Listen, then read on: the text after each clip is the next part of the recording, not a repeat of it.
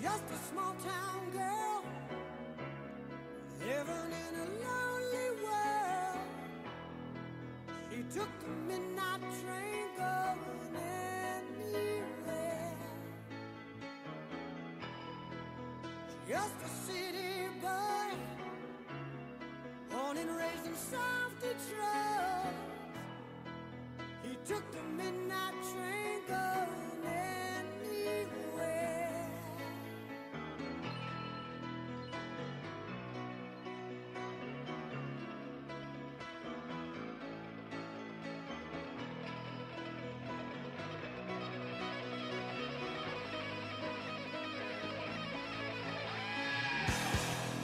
A singer in a smoky room, the smell of wine and cheap perfume. For a smile they can share the night. It goes on and on and on and on. Explore the world microwave with ICOM's new SHF portable, the IC905. This all-mode rig covers 2 meters, 70 centimeters, 1.2 gigs, 2.4 gigs, 5.6 gig bands, and with the optional CX10G track.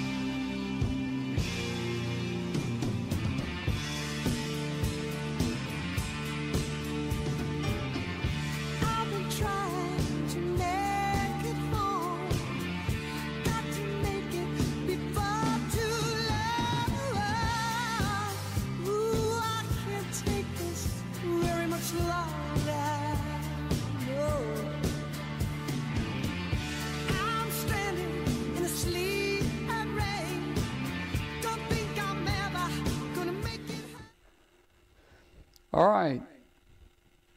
Just wanted to say hello to everybody out there, especially if you're listening on our podcast, our WBCQ International Shortwave Station on 7490. You're listening to Amateur Radio Roundtable. It's a show about ham radio shortwave. And right now we're in our pre-show. We're playing about, 60 minutes worth of some 60s, 70s music. We got about 20 minutes before the show will start. So if you're out there listening on WBCQ, the show will start in about 20 minutes. Or if you're on our audio-only podcast, if you don't want to hear the music, just fast forward to about the 30-minute point, and that's where the show starts. We'll be back with you in a few minutes.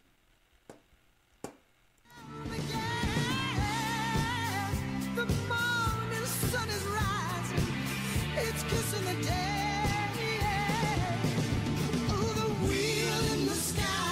On turning, I don't know where I'll be tomorrow.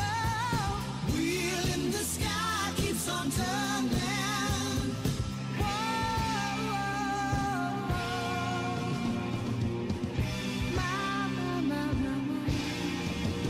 For tomorrow.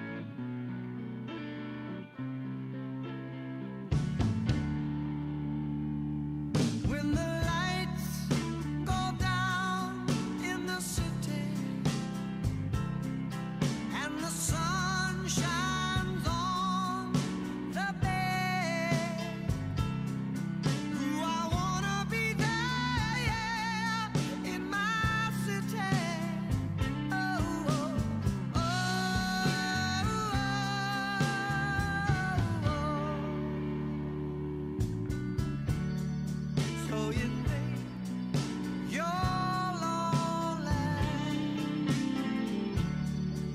Well, my friend, I'm lonely too. I wanna get back to my city by the bay. All right, hello. Hello. Get that echo off. Hello out there to our shortwave listeners. This is Amateur Radio Roundtable, ham radio, shortwave program. And you're listening on WBCQ right now, 7490 kilohertz. And we appreciate it and glad you're with us. Also, you may be listening to our audio-only podcast on any of the number of podcast carriers out there. We're playing some 60s and 70s music pre-show. We always do that pre-show for about 30 minutes. We're about 10 minutes away from the show, so stay tuned for our Amateur Radio Roundtable in about 10 minutes.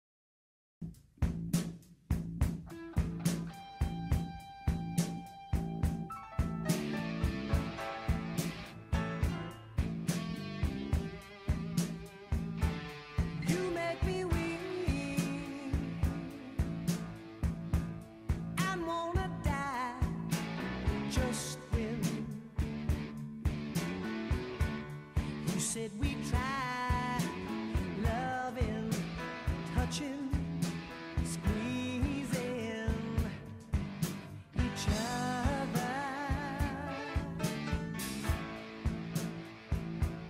When I'm alone, all by myself, your arms with someone else. Loving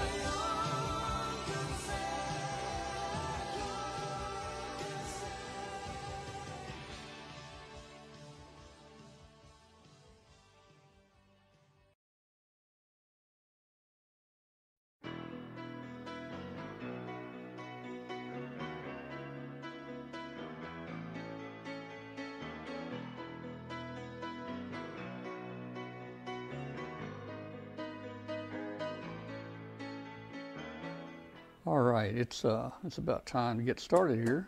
Hey, I see some people in here. I see Doc in here. Hello, Doc. KG5KS, hello to you. Mark, I see you in here. I saw Andy in there a while ago, and who else is in there? Andy, Mark. Okay. We're going to get started here. Just a second. All right.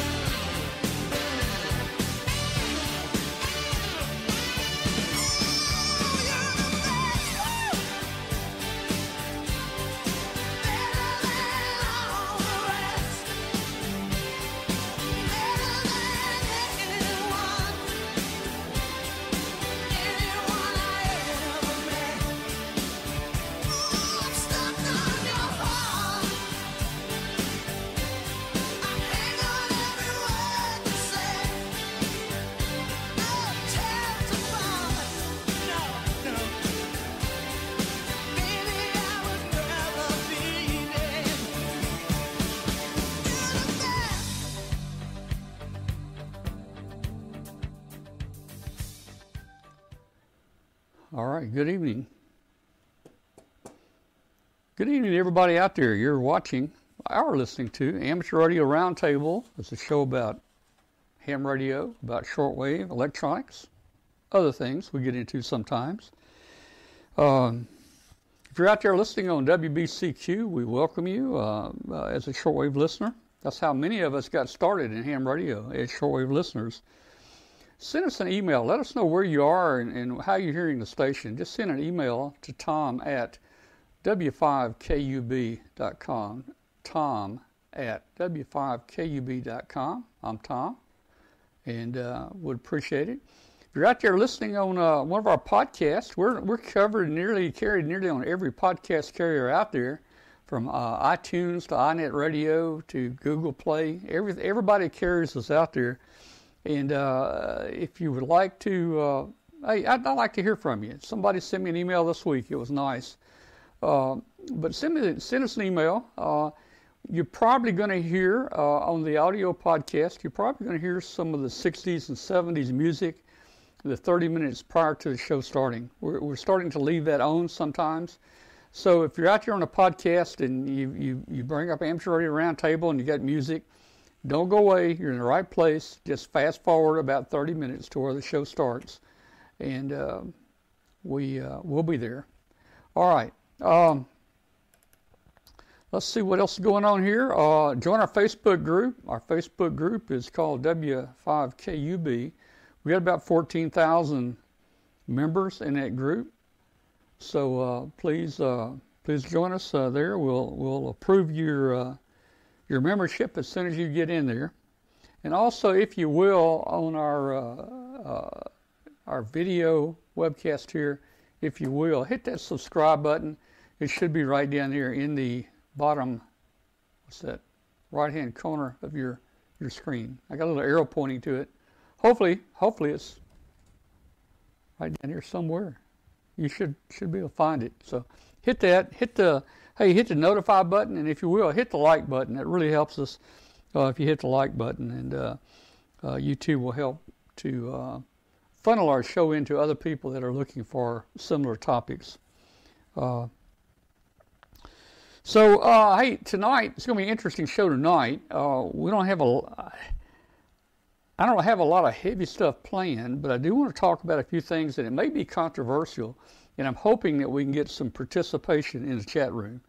And, I want to talk about a few things tonight, like this new FT8 Auto, where you don't even have to be at home.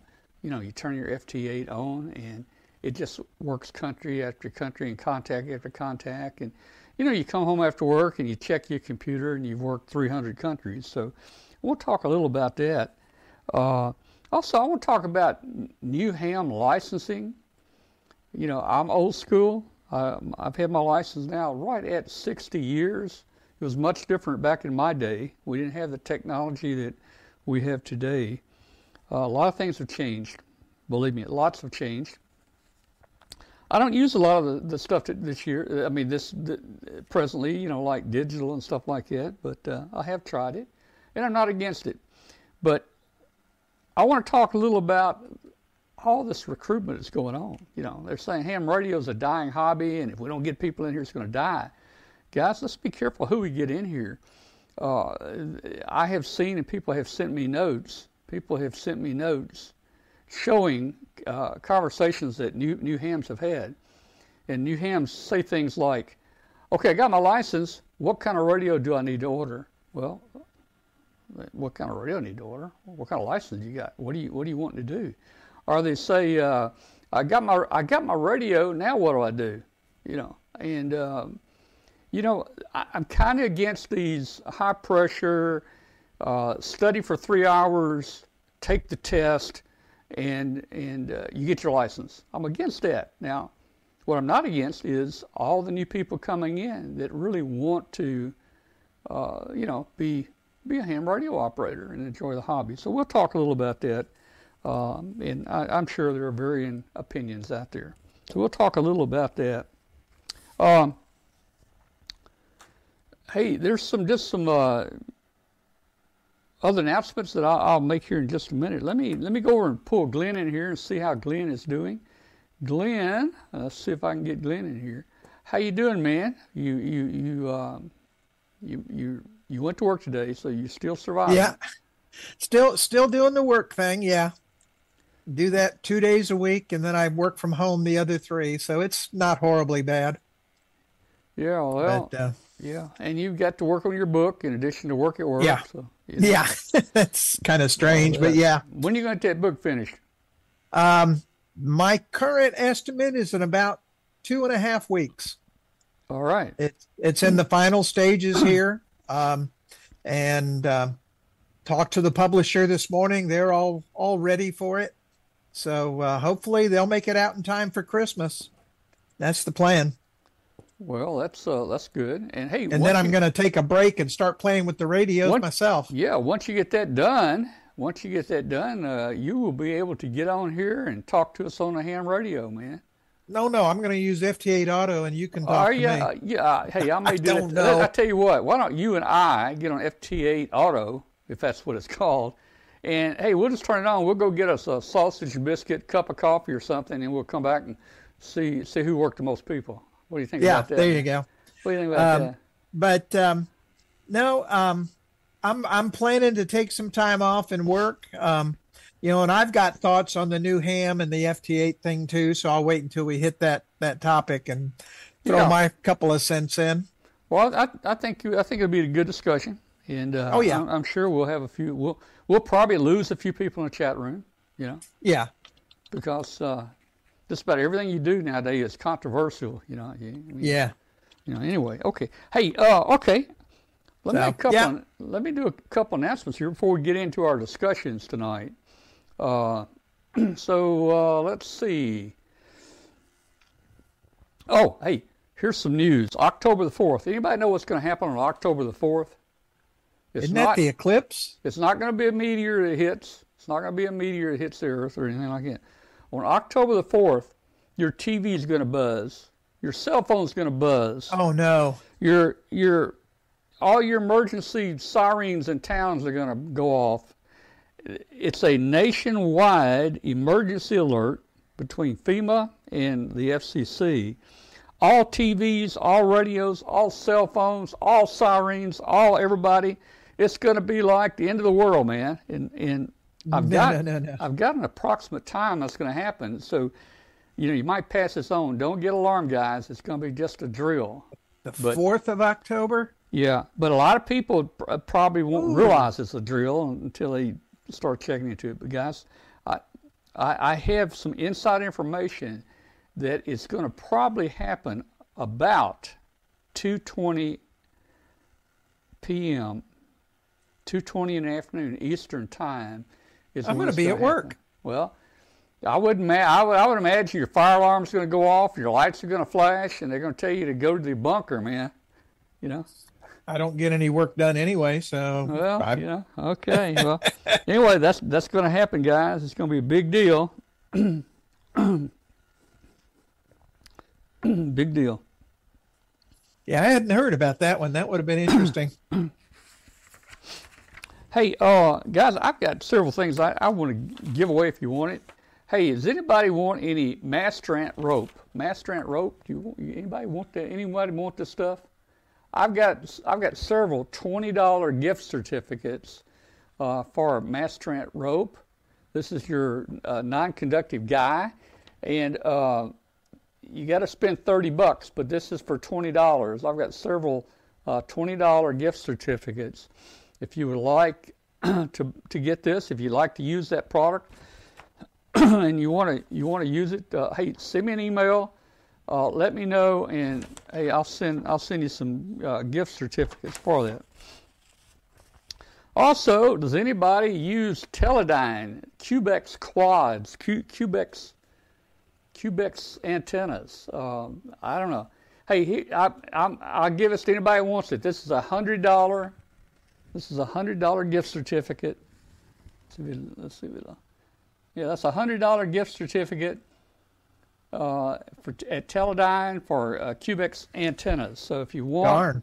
if you buy, these are some pretty expensive antennas. That's not bad. I think your cheapest antennas are like $700-800. But hey, if you're a user of Teledyne antenna, I've got $100 here. I'll give you if you want it. Also, if you want to go to Hamcation, send me an email. I'm taking a list. I've got 2.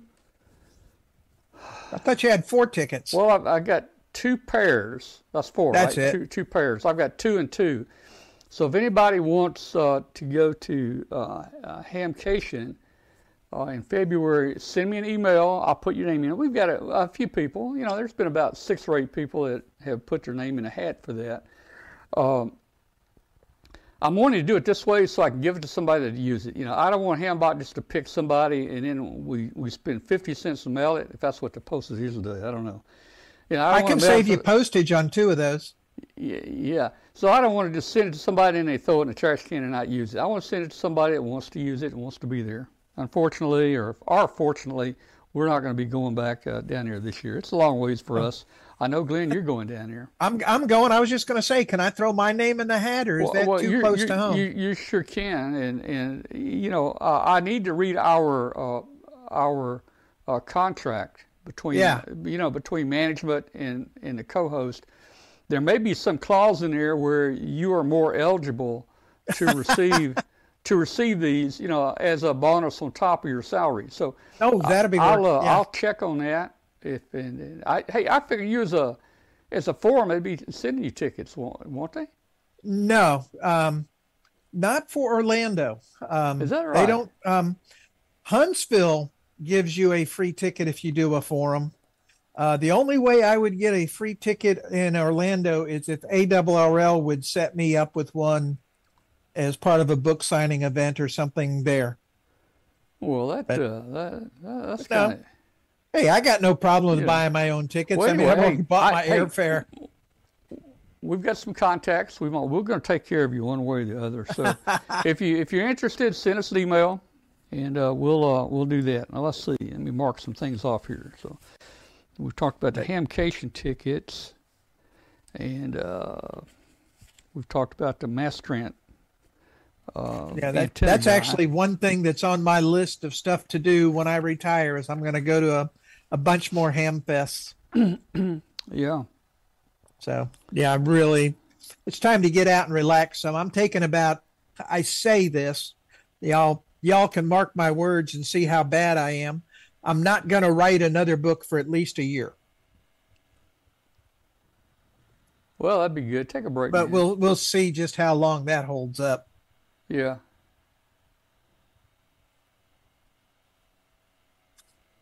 But no, I'm pretty much out of material. I gotta think some new stuff up, play in the lab, and build some new things. Yep. Well, again, send me a note if you want to master it. This stuff's been around quite a few years now. They've got big booths at Dayton and other places. It's the non-conductive rope. A lot of people have been using this non-conductive rope for a long time now instead of, your metallic guy wires. And there's a lot of advantages to this. This stuff's really strong, and it doesn't rot. It doesn't mildew. It's some pretty good stuff. I've got some of this been outside for years, and when you pull an antenna up over a limb, you got a lot, like an extra 40 or 50 feet of rope. It's been laying on the wet ground out there for like 3 or 4 or 5 years, and that rope is just about as good today as it was the day I put it up there. So yeah, I'm glad you said that. It's about time for me to replace my rope. Yeah, and my ropes, a lot of them probably have grown into the tree. I don't think they want to slide very, very good up there. But hey, that's the fun about ham radio. Hey. Oh yeah. Yeah. No, it's time for me to rebuild my antennas as well, and that's going to be my fall winter project: is get all the antennas patched back up and put back together from the ice storm last year. Yeah. Hey, let's talk a minute. Let's talk FT8 here, guys. The FT8 Auto. I think Brent knows which one it is. I don't think it's the one that's in WSJT-X. I think it must be a spinoff of that. So Brent, if you can tell us which one to get. I don't know if it's if it's a client or if it's a variation of the WSJT software. So here's what I'm thinking, guys. Maybe next week, if I can download it or whatever. I'm thinking about putting the FT8 Auto on the radio over here in the shack during the show, and I can pipe that into the show, the screen, just like it's a camera shot. And every 15 minutes during the show, every 15 minutes we can look at how many contacts we've made. And by the end of the show, we're going to look and see how many contacts we made. Hey, we may have worked DXCC, man, during the show. I don't know. I'm thinking about trying to do that for next week. So I just got to get the software. Brett says it's called WSJT-Z. It has some bugs, he says. I would imagine it does have some bugs, probably. Okay. Well, anyway, hey, that might be what we do next week.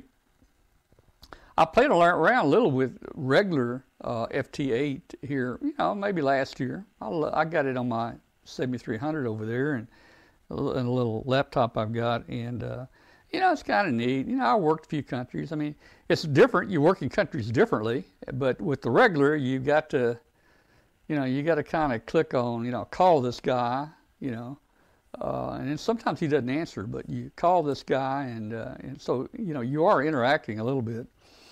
So that may be interesting to do in FT8. Let's see what the chat room is saying here. Okay.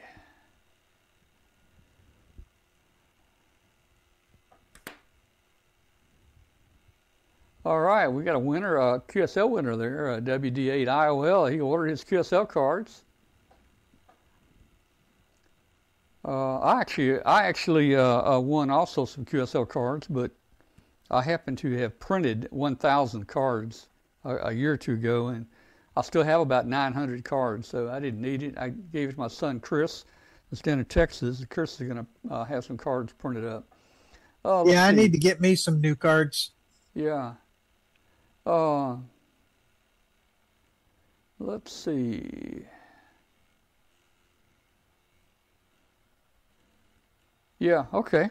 All right. Well, that may be an interesting thing for us to play with next week on the show here. Hey, I've been looking at, I don't know exactly where to get it, but you can see these maps of band openings, like 2-meter band openings, VHF openings, and right. Man, there's been many. The past month there have been many openings. People are making 2-meter contacts, 1,000 miles, 1,500 miles, just all the time, and the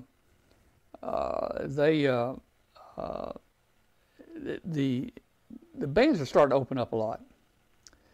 Yeah, it was that time of year. Yeah, so I'm thinking, and that also includes 6 meters. I turned the radio on 6 meters today, and I actually heard somebody talking here. on 50.125. That's my favorite band. Yeah, and that's called the Magic Band. Man, hey, back in the early 60s when I got my license, I operated 6 meters. I loved 6 meters, man. We were AM then, 6 meters AM. Mm-hmm. And as I mentioned before, at that time I held both the novice license and a technician license. So I was WN5 KUB on the HF bands, and I was WA5 KUB on 6 meters. And built me a little homebrew 3-element antenna, stuck it up outside by my window there, and a little TV rotor. And man, you know, you talk to New York from Memphis just like they were local. You know, it was a fun band. So I'm thinking, okay, I want to share with you a couple easy 6 meter antennas. It doesn't take much of an antenna for 6 meters, guys. No, that's the other fun part. It doesn't take much. You could probably put a 54-inch whip outside your window and you'll work 6 meters. But I want to share with you a couple antennas that I'm using here that are real easy to build. And let me pull it up here. So one of the antennas I've got out in the tree right now it's just a quad loop. And let me see if I can show that to you. It's just a simple quad loop. It's a full wave loop on 6 meters, and you can see the bottom half of the loop there. And I got a little dirty balun, wound around the thing there. But basically, it's just a square loop, and connected directly to the coax, and it works well. And what I did, I just pulled that up under a tree limb out there, about 40 feet in the air. And you got a 6 meter antenna out in here. Now, that will be somewhat directional off each side, broadside to each side. So there it is laying on the ground, a little bit better picture of it with coax on it. I just used some PVC pipe and just ran me measured the loop, run it around, checked the SWR, and that pretty much is it. And that's it's a decent 6 meter antenna. Now, it's not a beam, it's not a Yagi, you're not going to aim it at somebody, but it will work. And hey, under the right conditions, you'll work people. As I mentioned before, it'll sound just like you're next door to you. There it is up in the air. I don't know if you can see it. You might see the little cross beam up here. If you look close toward the top of that tree, you'll see the cross beam. And just pulled up under a tree limb there. So I wanted to see that. Very simple to make for 6 meters. Now, there's another antenna that I've got. Let's see if I can find it. Yeah, I've got the 3-element beam from MFJ for 6, and I really love that. Yeah, let me see if I can find it here. Okay, this antenna here. And it is in, where's all my paperwork? You can find it on the web. You don't have to go to QST to find it, but this was an article that was written in May of 2002 of QST. It's called a 6 meter quad turnstile. And this is a neat antenna because basically it's 2 quads just like I showed you, but they're 90 degrees oriented, 90 degrees from each other. And that gives you it gives you omnidirectional. So let's go down and look at what this thing is. So you do have to make a little matching piece with RG63. Just on eBay or Amazon, order 5 feet of RG63, and that makes the little matching stub right there. Actually, I think it creates a delay stub.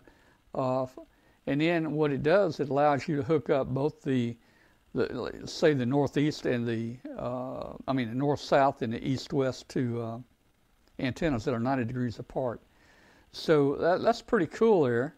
Look at the pattern, the omnidirectional pattern that you see in here. It's almost perfectly round, and that's a nice antenna. So you don't have to rotate it. It's omnidirectional. but it's horizontal polarized. It's horizontal polarized. So it really makes a nice antenna. Now, this article has a lot of building instructions here where, they take a lot of coax connectors and they build this matching stub in with coax connectors and they put all this together. You can see them here in the picture. I did not do that. I just cut the coax, I soldered it together, I taped it up really well, and just said, I don't need all these connectors in there. That would probably been difficult to get them all right anyway. And here's a picture using the connectors, and a picture there using the matching piece of RG63 that's hanging there in a loop. Again, I didn't use the coax connectors. I don't think they're necessary. But this is a cool antenna to build. It's omnidirectional. I think I've got another picture of it. Let me see if I can find it here.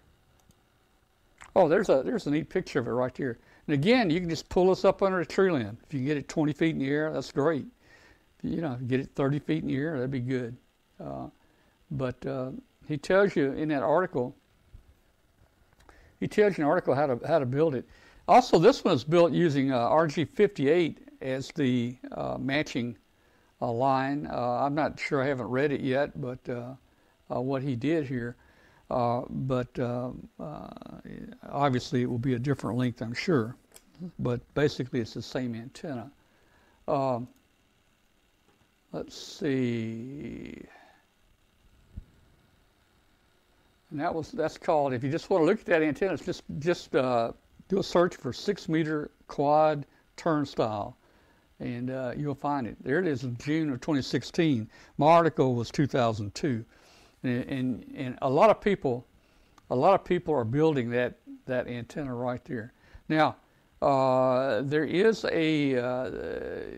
another antenna that you can probably build very easy. There we go, using open line.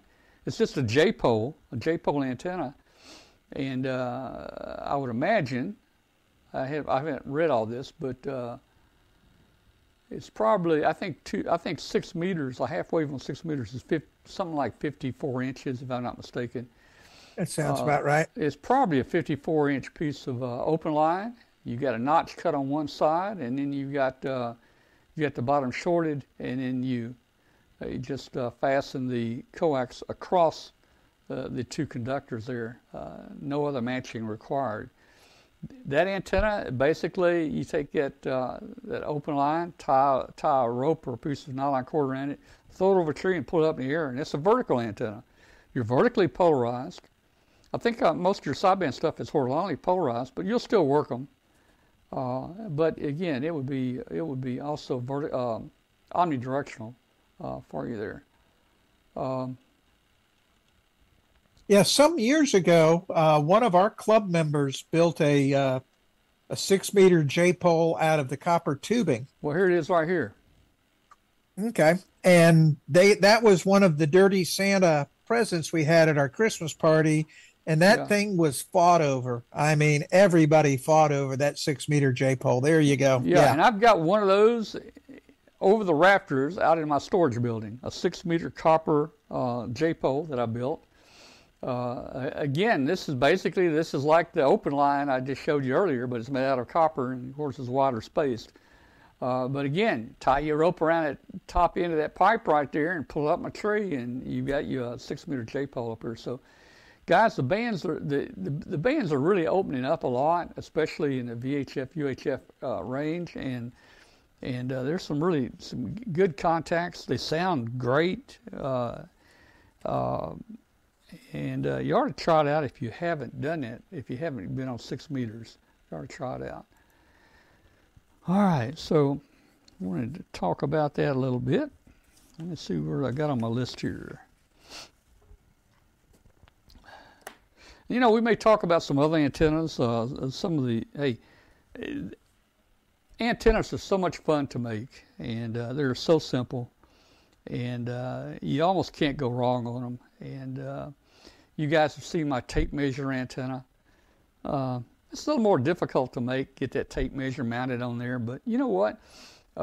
They make a nice 440 and 2 meter a Yagi with just a piece, a 1x2. You take a 1x2 piece of wood, and I think even you could use clothes hangers, and you just cut the elements on those clothes hangers, the right length, drill a hole through that wood, stick those clothes hangers in there, and you could easily have a 7 or 8, 9 element antenna there for 2 meters and 440. That's actually what I ran growing up in Florida. I had built like an 11 element clothes hanger beam, and it worked really well. Yeah. Well, it'll work, and you don't have to spend big bucks for an antenna. Antennas are probably the simplest things for you to build. And even the Yagis are simple if you're up in the VHF, UHF area. Now, when you start getting down in the HF area, you're dealing with really long elements and stuff, and the mechanics of trying to mount them and things like that. So, hey, you have fun. Play with the antennas. Let's see what's going on in our chat room here. Well, Chris is talking about the VHF band openings. Yeah, someone asked me here, what about a 6-meter coaxial collinear antenna? 6-meter coaxial collinear. Let me look right here while we're talking. Let me just check something right here. Right here in my, look at this. Right here in my closet, man.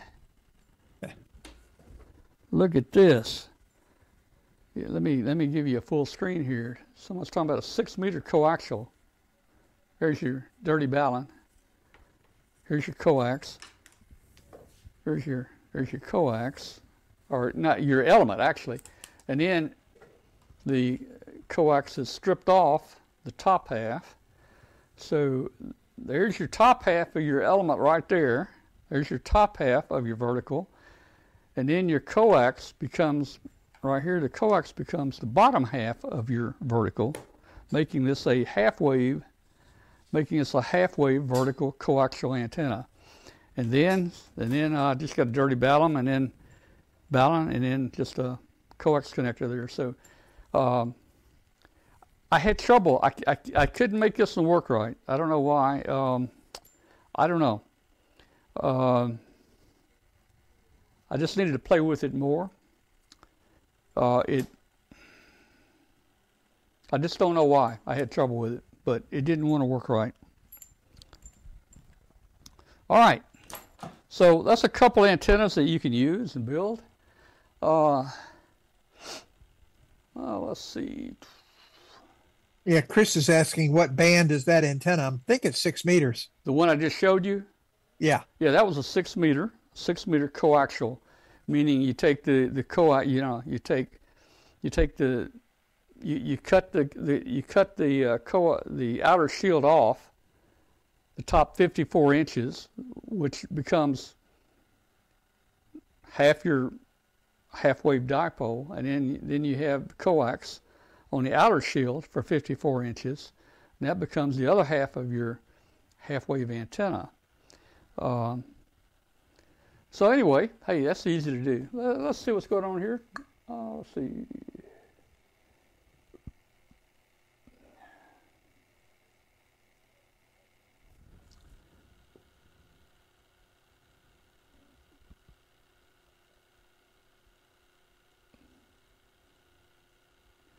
Well, that's an idea. WD8 IOL said, hey, everybody post your QSL cards. I'll post a picture of that on our Facebook group and request that. And next week we'll just zoom through everybody's QSL cards. So if you got a QSL card, guys, send us a picture. Actually, post it on our Facebook group. I don't know if I'm hoping most of you guys are in our Facebook group. We've got 14,000 people in our Facebook group. That's the easiest place. If you send me pictures here and pictures there and pictures on Facebook, it's a job for me to try to get all that stuff together for the show. So yeah, hey, next week let's do QSL cards. Send us your QSL card. I'll try to remember to do that too. Okay.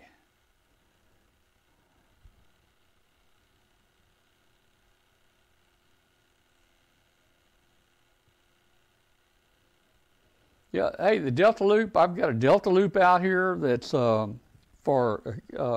for 40 meters that I use all the time. And it easily works all the harmonic bands above that, 40, 20, it'll work 10 meters. That Delta Loop also, that 40 meter Delta Loop also is a good match for 6 meters. Very low SWR, and you know, that's a pretty big antenna out there on 6 meters, guys. So Delta Loop is good. You can use that.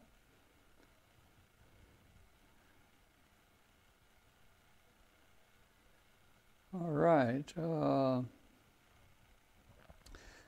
Hey, Doc there, WA4YYM, he's got a horizontal loop squalo. I've seen a squalo. I've never had one. That's cool. Man, 6 meter activity, when's the best time? I don't know. I think it can happen just about any time, you know. Yeah. Hey, I wanted to ask Brett. Brett, did you ever get a chance to try that tuner to see if it worked? The one you got at Huntsville, Brett. Tell us, give us a status on that. All right, hey guys, let's take just a quick break. We'll be right back, and we've got some more good things to talk about. It will do 10 gigahertz. This transceiver also has a few industry firsts. It's the first to support the 5 major general bands from VHF to SHF. The first PoE-powered RF module designed to be at the base of the antenna to eliminate signal loss, and the first to be compatible with amateur TV and analog FM mode. Other features of the IC905 include a large 4.3-inch touchscreen, real-time high-speed spectrum scope, easy digital mode settings, high-performance GPS antennas included, full D-Star functions, SD card slot. Aim higher and enter the world of SHF. For more information, go to www.icomamerica.com/amateur. All right, and we are back.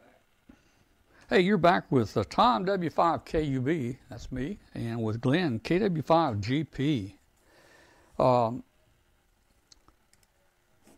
If you're out there listening on WBCQ, welcome. Thank you for tuning in tonight. We hope you enjoy the show. If you want to join us on our live video show, you can join us on Tuesday nights at 8 p.m. Central Time, just by going to W5KUB.com. If you're out there listening on shortwave, you're listening to our show on international, 7490 kilohertz, and it's somewhere between 5 o'clock and 7 p.m. Eastern Time on a Thursday. So the show is just repeated on shortwave there. We found it was much easier to get a copy of the show to the shortwave transmitter instead of trying to do it live. A lot of times there were issues trying to do it live, although we did it live for quite a while. All right, so let's see. Okay.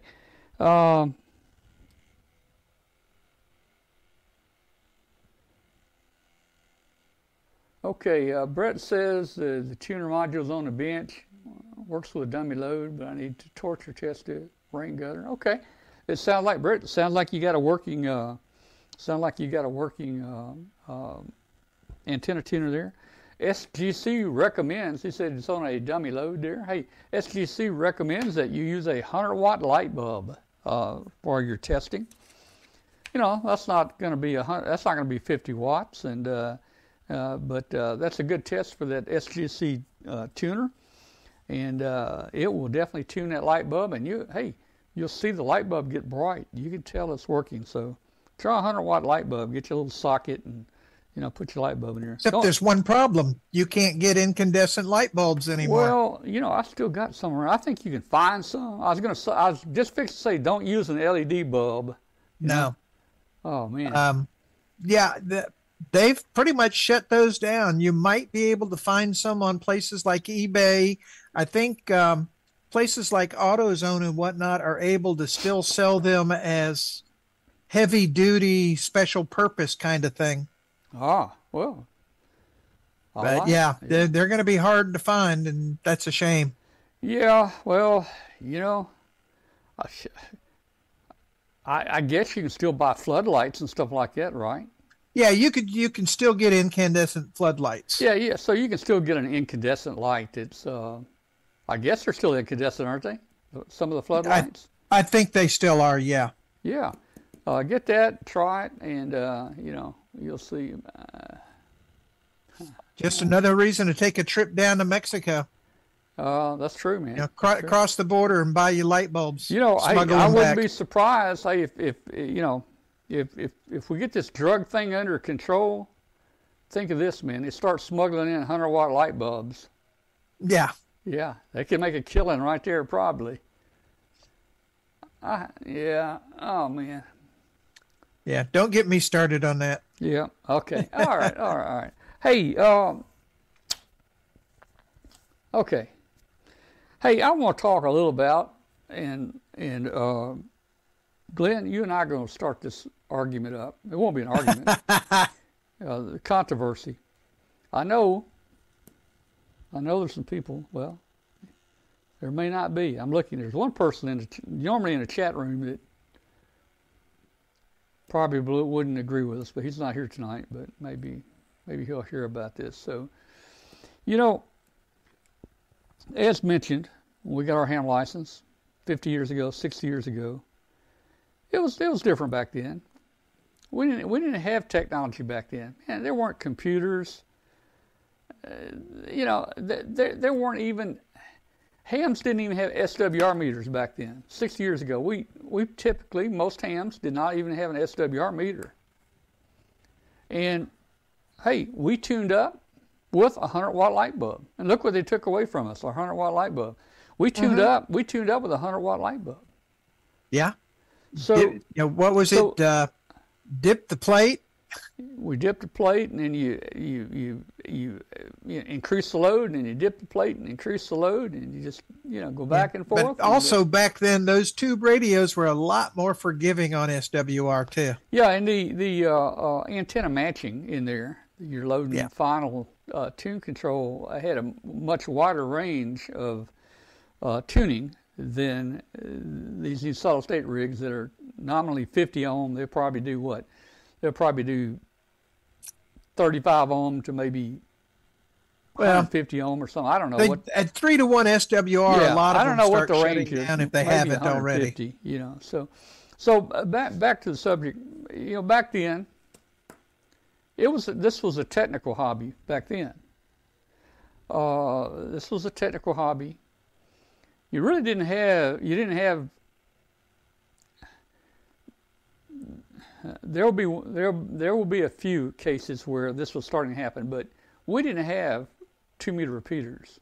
We didn't have 440 repeaters, and of course, living out in small towns like where I live, we didn't. I mean, you couldn't do anything on a 2-meter walkie-talkie or anything because you wasn't going to talk but a few miles with it. So it was a real technical hobby back then. We had to know circuitry. We had to know electronics. We had to tell you. We had to state what a Copus oscillator is and how a Copus oscillator works and identify the stuff. I mean, it was a very technical subject back then. Yeah, I grew up in Miami, and we did have 2-meter repeaters in town. And what year was that? Century. It was 1974 or 5. Yeah, see, I'm talking, in my case, I'm talking 10 years even before that, man. Yeah. So, but we were running a simplex teletype net. On 2 meters. So, it was much different back then. And, yes. A person wanted to get a license. I guess you heard about it, you saw it in operation maybe through a friend or something, and you actually wanted to get your license. What I'm seeing nowadays, not everywhere, but what I'm seeing nowadays in some places is people are, it's like a police and they have a quota, I've got to write, 400 tickets this month. It's kind of like they're trying to say, we need to recruit 200 new hams every month in this club. Well, that might help the club do, so I hadn't thought about that. But the part I really don't like is the ones where they say, okay, I'm going to give you this list of questions. You take 2 hours, you take 3 hours, just study it real hard, and then we're going to give you a test, and we're going to get you through this. And you're going to have your license in 3 hours, whether you want it or not, and whether you even know what you're getting. And as I mentioned earlier, there are people sending messages I'm seeing on Facebook and around, stating things like, hey, I got my radio today. Now what do I do? Well, I don't know, man. What do you do? What do you want to do? Is it VHF? Is it UHF? Is it HF? Or are you a digital guy? Are you an analog guy? What do you want to do? Well, I don't know. Somebody told me to get my license and I got it. Now I need to find out what I do with it, Exactly. And that's what bothers me, that kind of license. And it's kind of like,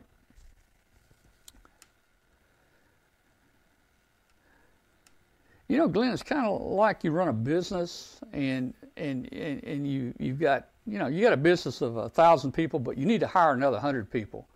And you go out there and say, okay, guys, I want you to hire 100 people. I want them all hired by tomorrow at 5 o'clock. And just interview them and, see if they would like to have a job. And, if you think they might be okay, or, you could actually look for somebody that actually wanted that job and maybe understood that job and maybe could do that job. There are places where people are hired in those jobs that have no clue what to do, man. And now they're drawing, big bucks in those jobs, man. So anyway, that's where I have this rub on quotas and just pushing people. I think the ham radio courses should include maybe some topics or segments that taught a person, hey, here's why it's good, here's what will work, here's what typically works, here's what don't work, what would you like to do, what are your interests,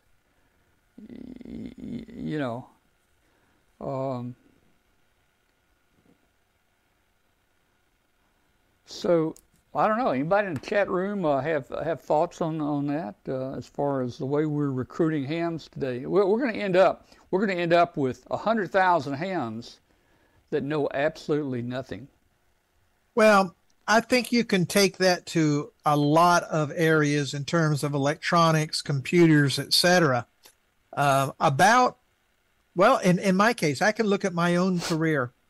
In 1990 or thereabouts, most of your larger computing companies, your field service companies, those major folks stopped hiring just because the field was shifting, and there was look at how many of those big companies have gone by the wayside. DEC is gone, Control Data, who I was with, is gone, Burroughs, all of those big companies are gone. So they stopped hiring. And that was a lot of your learning, because those companies would train from inside. Schools stopped teaching the electronics and the STEM classes, probably about 15, 20 years ago, and they never really did a good job of it in the first place. You had pockets of some very good schools, some very good teachers, but as a general rule, your STEM really didn't focus into electronics. And as such, you're not getting the younger folks involved, and they've got no path in. And then you come into the ham radio, and now, like you say, I can just go memorize the test, and all the answers are there on the internet. Memorize my 35 questions, get my license, and boom, I'm a ham. Now I can get on the air. At no point in any of this have you talked about the etiquette, the process, the procedures, how to get on the air, how to do it properly, without, ticking people off and things of that nature. So you've got kind of a multiple-edged sword here in that how do you reach these people to even let them know this hobby exists? And then they get in, and the first thing they do is they grab an HT without even bothering to look into the other bands, the other modes, and the other things. So to me, that's a big hole, and I don't have an answer as to how to fill that hole, because it goes all the way back to the beginning. Yeah, and let's see. Mike made a comment here. Nowadays you get an HF rig, 100-watt HF rig. The highest voltage in it is about 12 volts. It's about anywhere inside that radio. Right. Other than RF, but 12 volts. But back in the earlier days, typical plate voltages there might be 250, 350 volts. Easy, yeah. Man. You open up any rig back then, the Heathkit rigs, my HW16, it's probably got 300-400 volts on that final. Right. Or if not more. And Brett talks about, and this is true here, they had to walk the equipment to the site, and it was uphill both ways. It was uphill both ways. Yeah. Yeah, and that's my school. The school I went to was like it too. It was. My school was 3 miles away, and it was snowing all the time, and it was uphill both directions. Yeah. But we did not have the availability of these handhelds that everybody's got today. For you to get a 2-meter handheld, you were somebody special. Well, and let me tell you, back in the 60s, late 60s, early 70s, when we were starting to get on 2 meters, we were getting on 2 meters with Motorola, retired Motorola handy-talkies. I forget the one most people had was the ones about the size of a brick. I forget what it was called. And then the 220, the something 220, I think was the little small one. And, you had to modify them. You had to get in there and get the crystals changed out. It wasn't synthesized. And that's the other thing. You didn't have the synthesized rigs. Yeah. My gosh, my first synthesized rig didn't come about until 79, thereabouts. Yeah. And before that, my 2-meter rig was an old retired General Electric pre-progress line. Yeah, and I had some progress stuff too. I'll talk about it in just a minute. Mike says, it wasn't Mike, DJ said that it was HT220, and that's what I was trying to think of. HT220 was the little Motorola. If you had one of those, they were expensive though. If you had one of those, man, you were the sharp guy. Everybody else had maybe it was a HT100 or maybe a HT200. I don't know what it was. Maybe DJ knows what it was, but it was about the size of a brick. Yeah, if you had the HT220, you were clearly somebody special. Yeah.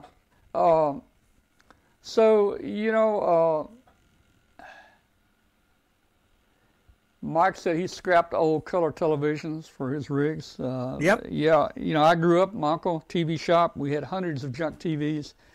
And, hey, some of the kilowatt amplifiers I built, I used color TV power transformers. And, those power transformers, some of them would put out, 700 volts each side of center tap, Yeah. That's 1,400 volts, man. You put a doubler on that thing, you got over 2,500 volts there, And, the interesting thing about that is, in addition to your high voltage on those, like a TV transformer, you had your 6-volt winding and you had your 5-volt winding on there. And if you didn't use the 6 and the 5, that was less heat that it would cause. And, you could usually run that transformer a little heavier if you wasn't pulling current out of the 5 and 6-volt windings. Yeah. And in fact, my first HW100, not the 101, but the HW100 I built, I homebrewed the power supply because there was nothing to it. The heat kit power supply was nothing to it. I took a TV transformer, and I forget what it was. It was probably 350 volts each side of the center tap. It was just a big old transformer, some diodes. But you know what I did? You know what I did? The HT100 had 12 volt filament. You needed 12 volts. Yeah. And I seriesed the 5 volt and a 6.3 volt in that power supply, and that's how I ran my HW100 all these years. 11.3 volts, right there. So, we had a lot of fun back in those days building stuff, Well, and I think also part of the, to return to the original discussion, part of it is the appeal of the handheld, so you can talk to your buddies on the local 2-meter repeater. And I mean, I'm guilty of that. When I lived in Birmingham, we had our morning, for lack of a better term, our morning net. Everybody driving to work was on the repeater every day. And, so it became convenient and popular just to do 2 meters. So then all you needed was the HT. And then you got that crowd that got in, and it's like, oh, I don't want to learn Morse code. I don't want to do HF. I just want to talk to my buddies on 2 meters. Yeah. So they went the handheld or mobile route. And, that's kind of, and now these people have progressed, and they're the mentors for the new generation. And, the new generation in some ways is getting shortchanged on the mentoring side. And this is something I've been talking about for years, and that is there is no real procedure guide on how to do ham radio. There's not a book. You have to go look at a YouTube video or whatever to figure out the etiquette and stuff. Yeah. So we got a couple Motorola experts in here. Maybe DJ's one. He identified the walkie-talkie, handy-talkie. DJ, my first 2-meter mobile rig was an old Motorola taxi cab radio. It weighed about 40 pounds. It was about, 14, 15 inches long, maybe 6 inches tall. Had a slope front on it. Had a speaker on the front. Yep. We had a switch. On there for 2 channels, channel 1, channel 2. And he's saying max track? Volume 1, volume 2. It was, I think it was something like maybe DJ knows, it was something like a 40D or an 80D or something. It was a Motorola old taxi cab radio. And I traded it from an old timer, and you know how they refurbished all that. Those radios were actually put in a dishwasher. They were opened up and put in a dishwasher and completely cleaned, and then dried out, and that's how they refurbished those there. And then you're talking about the GE, maybe some of the GE Prog line. That was a big radio. It usually, let's see, I'm thinking, is that the trunk mount? A lot of those were trunk mount. A lot of those were like a 100-watt trunk mount that you put in they the had trunk. a control head up front, and the rigs were mounted in the trunk. Yeah, I had some Motorola 6-meter 100-watt trunk mounts that I had one in the trunk. They were also made for like the 154 megahertz band, so they had to be tuned down into the ham bands. Oh yeah, they had to be tuned. So here I am. This is many moons ago. I have an El Camino, and I've got a 100-watt 6-meter rig in there, and it's got the control head. It's got the Motorola mic, got the control head right there. And my son, who's in the chat room, Chris, had some of his friends, and they were riding around West Memphis, and the cops stop them and want to know what they're doing with a Motorola radio in their truck. And I don't know how hard a time they had, but I think the cops gave them a hard time for that Motorola radio in that truck. Man, Chris will probably he'll probably comment on that in just a minute. Yeah, he said, "Oh, it was bad." Yeah. If you're still in there, so that was kind of fun. And you also have to remember back then those are tube radios, that you're running off of a 12-volt battery, so you had the vibrator power supplies. Well, I had both. I had both some of the old tube stuff, and then a lot of that newer stuff, the 100-watt stuff that I had like for the trunk. It was solid state, but man, it pulled like 40 or 50 amps, man. I mean, it was, oh gosh, yeah. You know, it was. You'd have to change the alternator out in your car back then. G Master Pro was some of them. Yeah, mine was a pre-progress line. And then, Doc is talking about the Drake TR22. Yeah, I had one of those too. Yeah. I probably had just about one of every of the early 2-meter rigs. I built the Heathkit 2036 2-meter rig, the first synthesized rig that they had. And then I had a Kenwood HT, and then I moved up to the ICOM 2AT, and that served me for, the next 15, 20 years. Yeah, yeah. Well, and Chris is saying it was a Motorola Micor. Yeah, the taxi radio I had was the Motorola, and I would take it when I'd go to work. I'd put it in the car. When I'd come home, I'd take that 40-pound radio out and take it in the house and plug it into a power supply head. That was my 2-meter radio. And then I think I finally upgraded somewhere to a Regency. Was it an HR2? It was one of the first little solid state channel selectable 2-meter rigs that came out. So we upgraded that. I just wonder. The big thing back then is 90% of what we had was crystal. So anytime you moved or new repeater went up in the area or whatever, you had to buy new crystals. Yeah. Yeah, and that's the other thing. If it wasn't the vibrator, you had the dynamotors. Yeah, I never read anything with the dynamotors. I didn't either. That was a little too much for me. Yeah. But that's the thing is the availability of an HT now. You can get a Baofeng for just a couple bucks. So that's what people are using to get in. And then you've got your prepper types, and they're being told to get this kind of a radio. And so they're just following what the instructions are rather than really looking into what's going to serve the purpose. They're just following somebody else's opinion. So I think we've lost that mentoring aspect. We're pulling hard to get them involved, but once we get them there, we just kind of dump them and say, okay, you're on your own. Yeah, well, I had 2 repeaters on both VHF and UHF for many years. In fact, after I moved over here, I gave them up. I gave away the Micor repeater I had here. I gave it to one of the local groups here.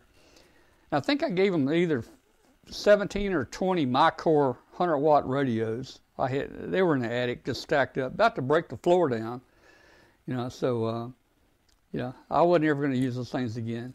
Now, it might be fun now to take something like that Micor, it's got the crystal in it, and take a DDS or something, an Arduino or a DDS or, whatever you got there, Glenn, and make a little VFO to put on that sucker. That might be fun now, take one of those 100-watt radios, plug it in the crystal socket, Yeah.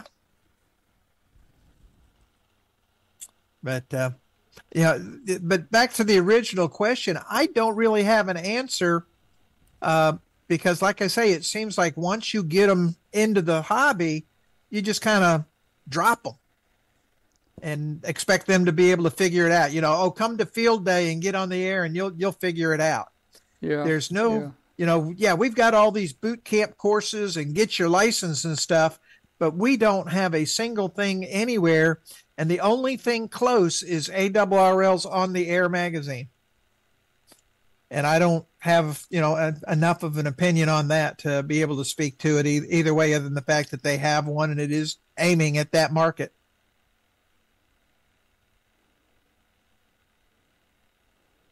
I was trying to check the chat room here to see if any comments.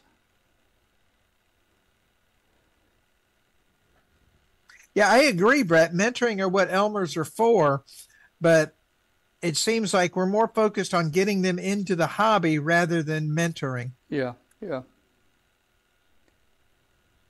Well, I've got a guy contacted me. He's a prepper. He's a big prepper and wanted to come on the show at some point. He says they're not the extreme preppers, you know. No, most preppers are not. Most are just prudent people. Yeah. I mean, technically, you could possibly call me a borderline prepper.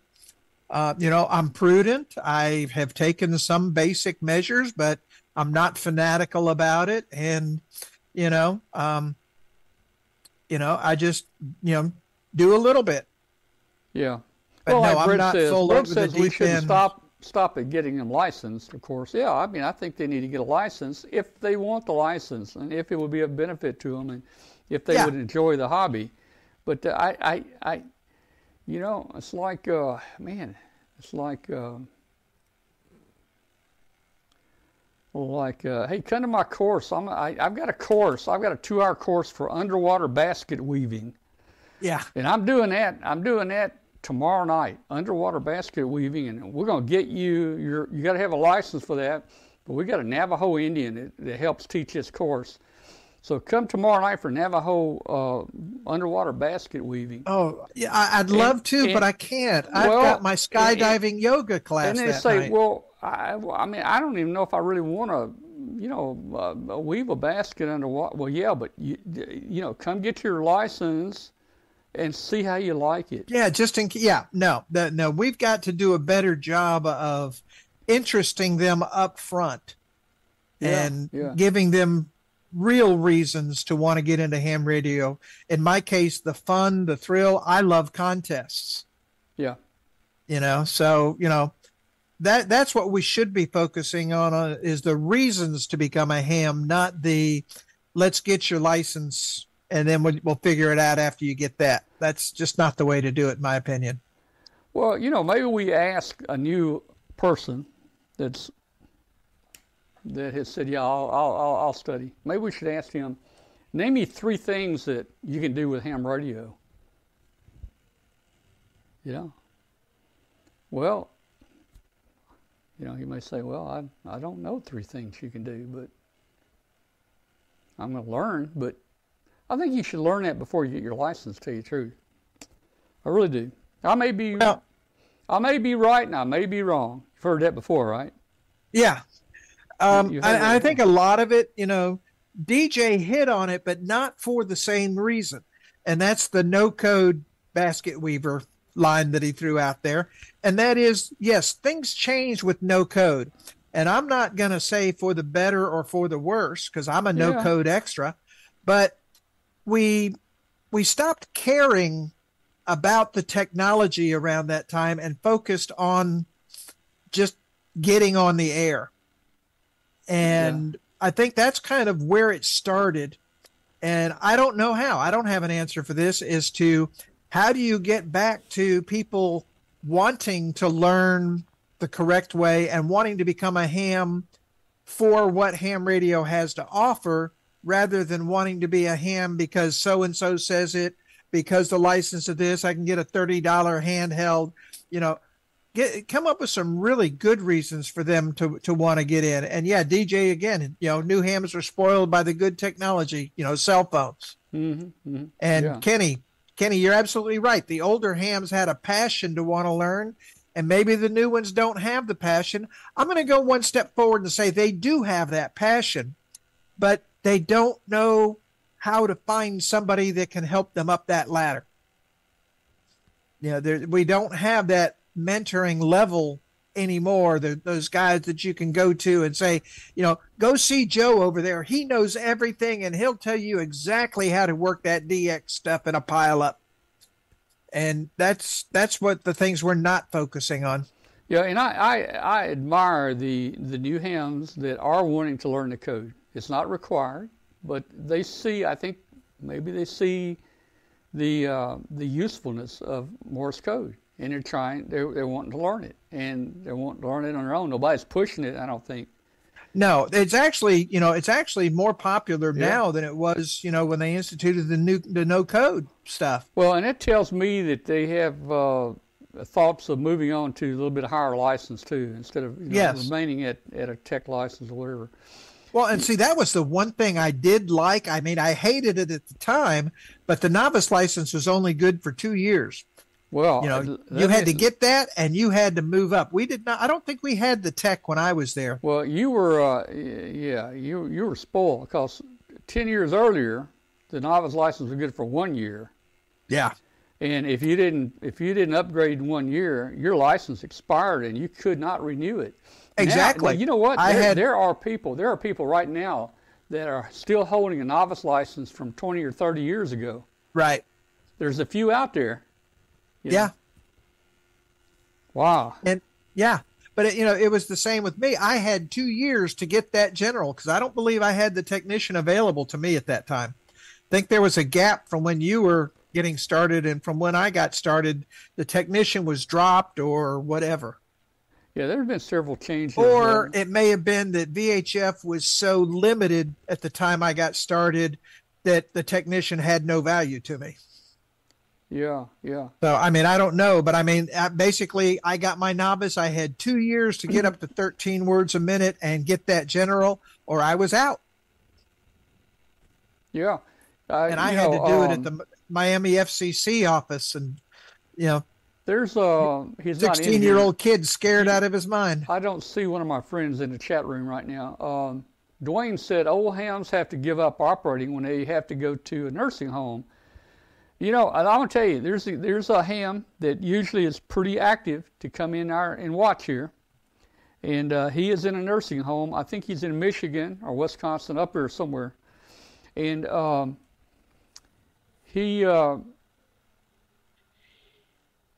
the maintenance people there, they put up an antenna for him. He has a radio in his room.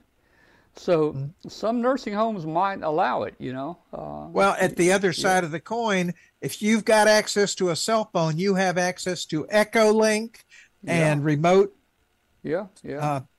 remote stations around the world. So, no, you don't have to give it up. You have to find a different method maybe, but no, you don't have to give it up. Yeah. There's always a way to work around it. All right, guys, you're listening to Amateur Radio Roundtable on WBCQ, shortwave station, WBCQ of Monticello, Maine. We're also on our Facebook. Well, let me take that back. We're also on our YouTube channel. It's just W5KUB on YouTube. You can watch our show and even participate by going to W5KUB.com. and click on the little button at the top that says chat and video, and you can join the show. That's on Tuesdays. We really appreciate it that you're able to join us tonight. Again, it's timely mentioned. Join our Facebook group. It's called W5KUB. Join our Facebook group. We'd love to see you there, W5KUB. Also, hit the subscribe button. Hit that subscribe button for the video here. That will help us out a whole lot. The arrow there should be pointing toward the subscribe button to help you out. It should be down there somewhere. Please do that. Again, hey, if anybody's interested in $20 gift certificate for Mastrant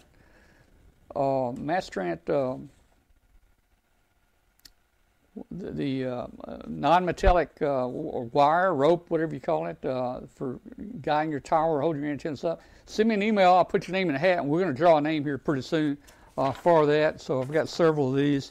Again, I mentioned here's a $100 gift certificate that we will give somebody if they're interested in Tenedyne, Cubex quads and antennas. You can go to their site. There's $100 if you want that. Send me an email. You can have that. If you want tickets to Hamcation down in Orlando, I think it's probably around the third week of February. Send me an email. We've got several people requesting those. We've got 2 sets of 2, and we'll pick some winners for the Hamcation tickets. But send me an email if you're interested in those. So we will. We're looking forward to giving those away. Let's see, Glenn. You know, it's interesting. I ran across this website. I think it's called Ham News Hijinks. You ever run across them? No, I'm not familiar with that one. I think all the stories are fictitious, but I mean, it is so well written up. I mean, it looks like the April Fool's thing, you know. And there's complete stories in there, and naming clubs and people that, you know, like wrote the FCC and complained about, you know, Bofang radios on repeaters transmitting the siren each time they key up, and the FCC has now banned those. There's all kinds of stories like that on there, so you might want to look at that. I think it's called Hijinks. It's ham radio Hijinks. There's some funny stories on there, and they look real, man. They look real. Hey, I fixed my satellite system. You know, it wasn't working. The antenna wasn't rotating, Glenn, and yeah, what was the problem? Well, I had two problems out there. One of the antennas became misaligned. One antenna was like this. The other antenna was like this. So, you know, I had to get them back aligned. And then on my indicator, on my Yaesu G5000 DC control box, the azimuth meter was not moving. It wouldn't move at all. So I thought the antenna's not moving. It would go up and down. The meter moved, but no indication here it was moving. I did find out later that the antenna was turning out there. The azimuth meter was not working. So I started troubleshooting that. The pot, the 500 ohm pot, it was good. It was coming back all three leads. That looked good. And you know, even to test it, I just connected a 500 pot across the back of that controller. You know, that I could just manually turn and watch the meter. No meter movement at all. And man, you know, I opened that thing up, and you know, I'm used to working with miniature surface mount stuff, and it was miniature. Most of the parts were not marked, and it was difficult to trace the circuitry pretty much. Although I was able to find the circuit that went to that meter. And basically, it goes three screws on the back of the controller, you know, from the resistor. Yep. It went through a little pot, and then there was like an inductor and a 270 ohm resistor, and it looked like it went into like an op amp. And then out of the op amp, another 270 ohm resistor or something, and into the meter. Basically, it was that simple. Right. You know. And of course, I couldn't get a diagram on this new DC model. They don't publish it. They publish it on the AC model. And, you know, it identified that little triangle as Q3, 1/2 of Q3. Uh-huh. Now, that's not the symbol for a Q, you know? They had the other circles. They had the other circles in here for Qs, but they had Q3 for this op amp symbol. And this op amp symbol said, you know, 1/2 of 2, you know. Mm-hmm. So I thought, okay, that's fine. It's got 2 inputs, it's got an output, and the chip's got to have a plus and a ground. And if it's half of that, it duplicates that. So it's got to be an 8-pin chip. If it's 1/2, it's got to be an 8-pin chip. There was no 8-pin chip anywhere in there. So I think it's marked wrong. Of course, I had the wrong diagram. I think they actually are using a transistor there. Well, anyway, you know, I wiggled around the wires and stuff and tried to test some voltages and stuff. I was actually able to take my ohm meter and put it on the output of that, I'll call it the op amp, and I could see the meter move. The azimuth meter would move. So I said, okay, I know the circuit's good from there to the meter. So that didn't leave many more parts back behind here. And the op amp, that was about it, basically. But during all that troubleshooting, one time I thought I saw the meter move a little bit when I had the button pushed down. I thought it moved a little, and it moved slow. One time only. Prior to that, it had not moved. After that, it did not move. And I'm thinking, okay, All right, I'm going to box it up. I'm going to send it to Yazoo. Because I don't know what that transistor is. It's not marked. I don't want to ruin my warranty. I could get in here and I could heat this thing up and I could get those parts out, but, it probably wouldn't look good. So I was filling out the paperwork to send it in, and I had one more thought, and I said, you know what? I saw that thing move once. In the period of all this troubleshooting, I saw it move once. And if it moved once, that pretty much tells me that op amp or whatever it is isn't bad. If it worked once in between, not working and not working, So I said, okay. And I had the paperwork ready to send this thing in, and I came back here. There's a little pot in here there's a pot for maximum deflection on that meter. Right. And I put the screwdriver in that pot, and I turned it 1 micro of a micro millidegree. I mean, I didn't turn it none. I touched it pretty much. And when I touched that pot, the meter started working. So yeah, I was going to say. So the meter actually was open, or it had some dust or something in there. Just it wasn't making connection. So it was a simple fix, but I almost boxed that thing up and sent it out of here, man. Yeah. Actually, I just looked online and I'm seeing a schematic for this. For the G5000 DC? The 5500. I mean, 5500 DC? Yes. Yeah, but people are posting that, but that's not, okay, look at the motor. See the motor? It's real. This is a small image. Yeah, so the motor should be down toward the right, bottom right. Yeah, maybe. Bottom right. There's the motors. You see 3 wires on the motors? Yeah. Those are AC motors.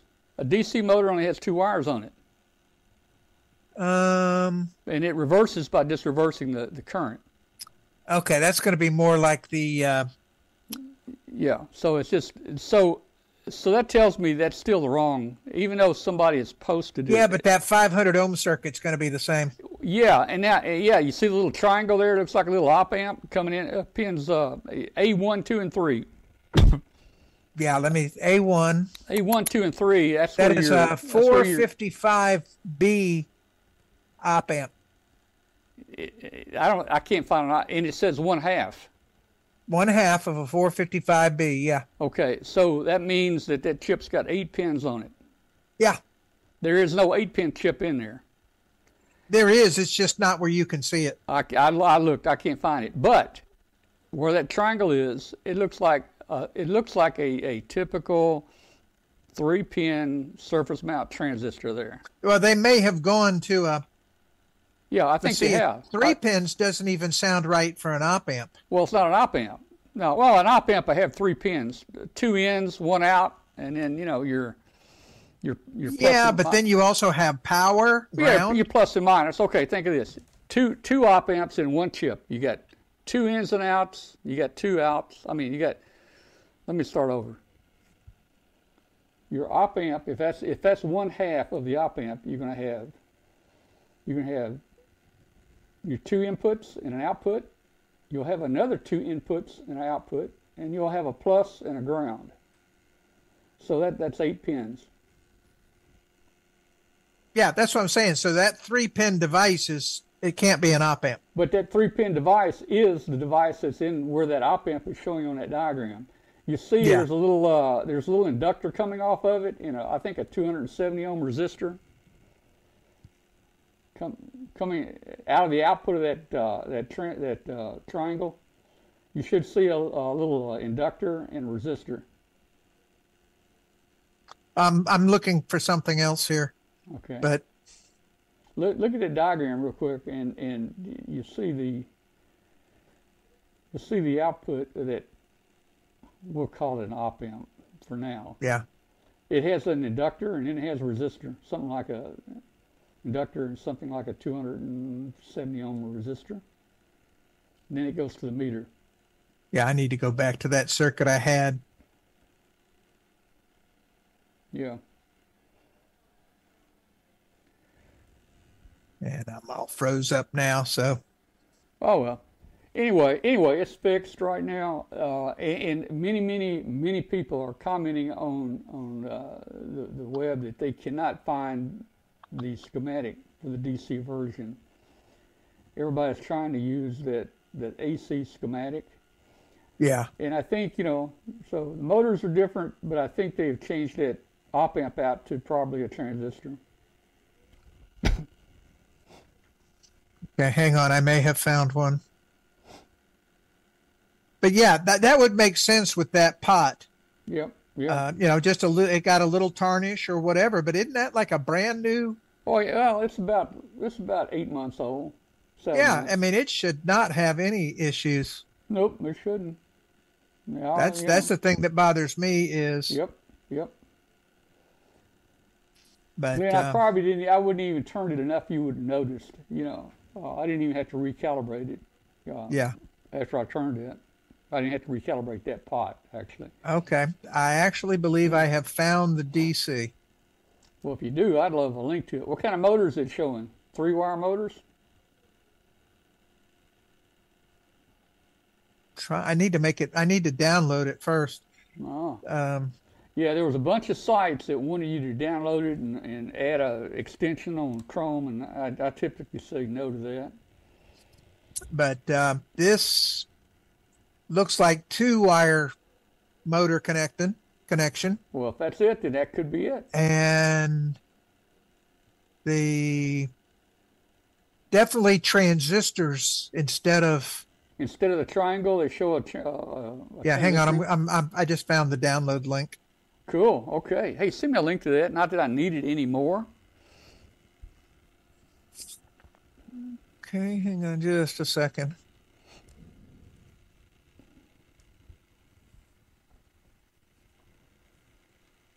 Now I can open it.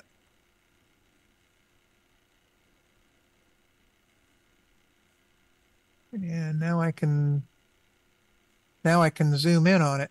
Well, sort of. Hang on. Opening in the wrong program. I'll get there. Give me a minute. Yeah. But I can actually share my screen once I get it up. Yeah, and you downloaded it, right? Yes, I did. Yeah. So okay, hey, just send me a copy of that at some point. Hang on. Let me open this way. Now I can zoom in. There are so many people looking for that, and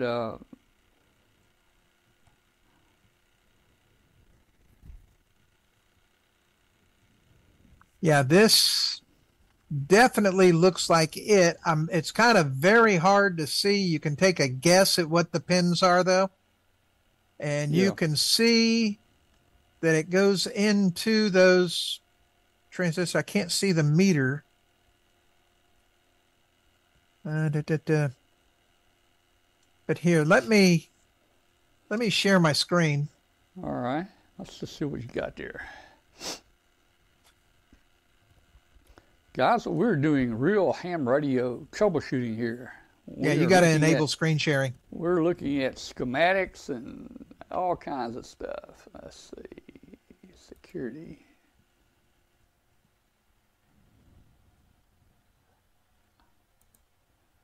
All right, that already did it.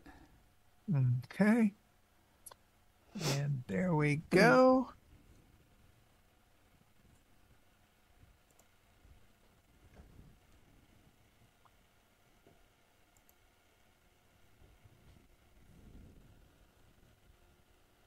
Well, you know what? You're not even seeing me, are you? I didn't turn on the video back to you. No, I'm not seeing you. I didn't turn the video on back. I wasn't going to say anything. I should have done that, man. I am so sorry. Let me do that. But now you should be able to see the share. Let's see. Let's see.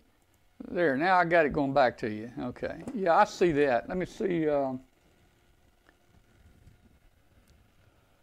Well, let me see here. And you see, instead of op amps, they do have these 3-pin transistors with resistors built in for the biasing. Yeah, I can't see. Do you?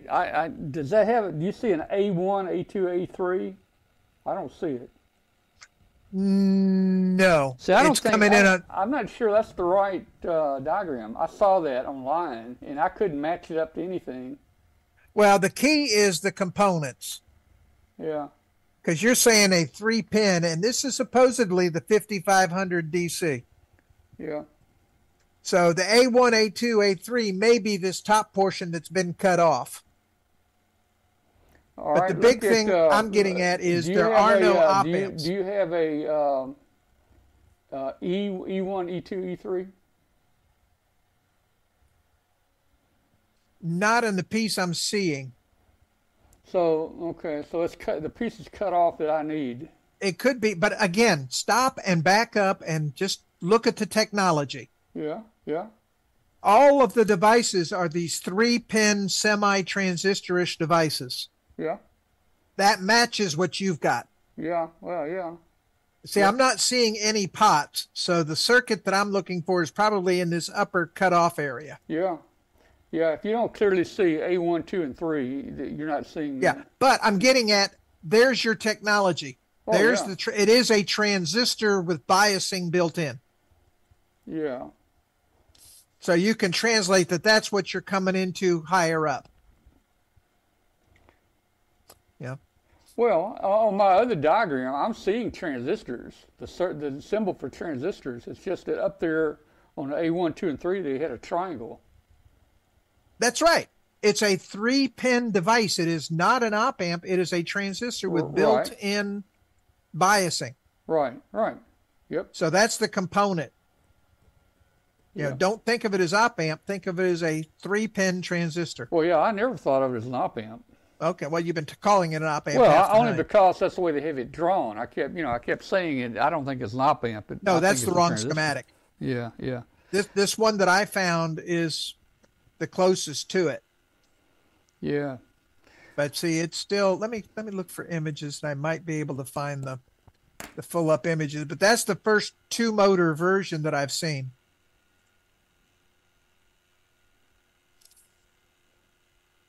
I did see that, Glenn. I did get that offline, the one that you had there. Yeah. But it didn't seem to match up with anything I had, so I never really used it. Yeah, I think it does match up. It's just the piece you're looking for is cut off. And this particular drawing doesn't give you that piece.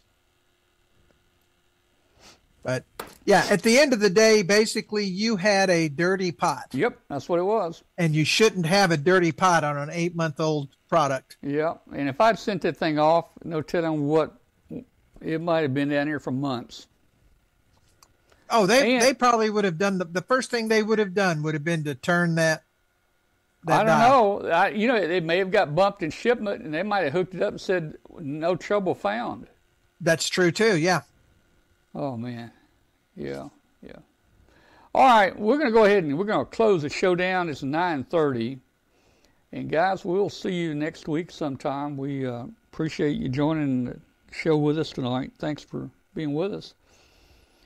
So, Glenn, we'll see you next week, I guess, if you're around. Yeah, I'll be around. All right. And, hey, just real quick, any Hamfest or anything in the next few days? No field day, no... We've got the Olive Branch Day in the park on October 14th. Oh. We're going to have all sorts of prizes and stuff to give out. Well, guess what? I'm getting a new eye put in on the 12th. I may not want to come down here. No, you're probably not going to be in a mood to come. Yeah, probably not. Okay. Well, good. That means other people stand a chance at winning prizes. That's right. They may. They may.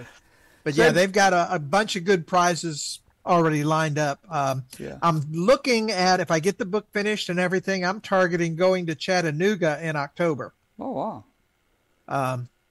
But yeah, that's probably would be my next Hamfest if I'm going to go to one. Ooh, Findlay, Ohio's this Sunday. I bet that's a good drive. That's probably further to Dayton, isn't it? Probably, yeah. Yeah. Then Adrian, Michigan in a couple of weeks. Yeah. Huh. Okay. Good night, everybody. Hey, I saw that Doc got his prize. Yeah. Several other people have sent me email. They got their prize. I'm glad people are starting to get their prize. Guys, everybody should be getting their prize by now. So hopefully that's happening. And if it doesn't happen, let me know, and I'll try to help you there. 73 to everybody. See you later. Good night.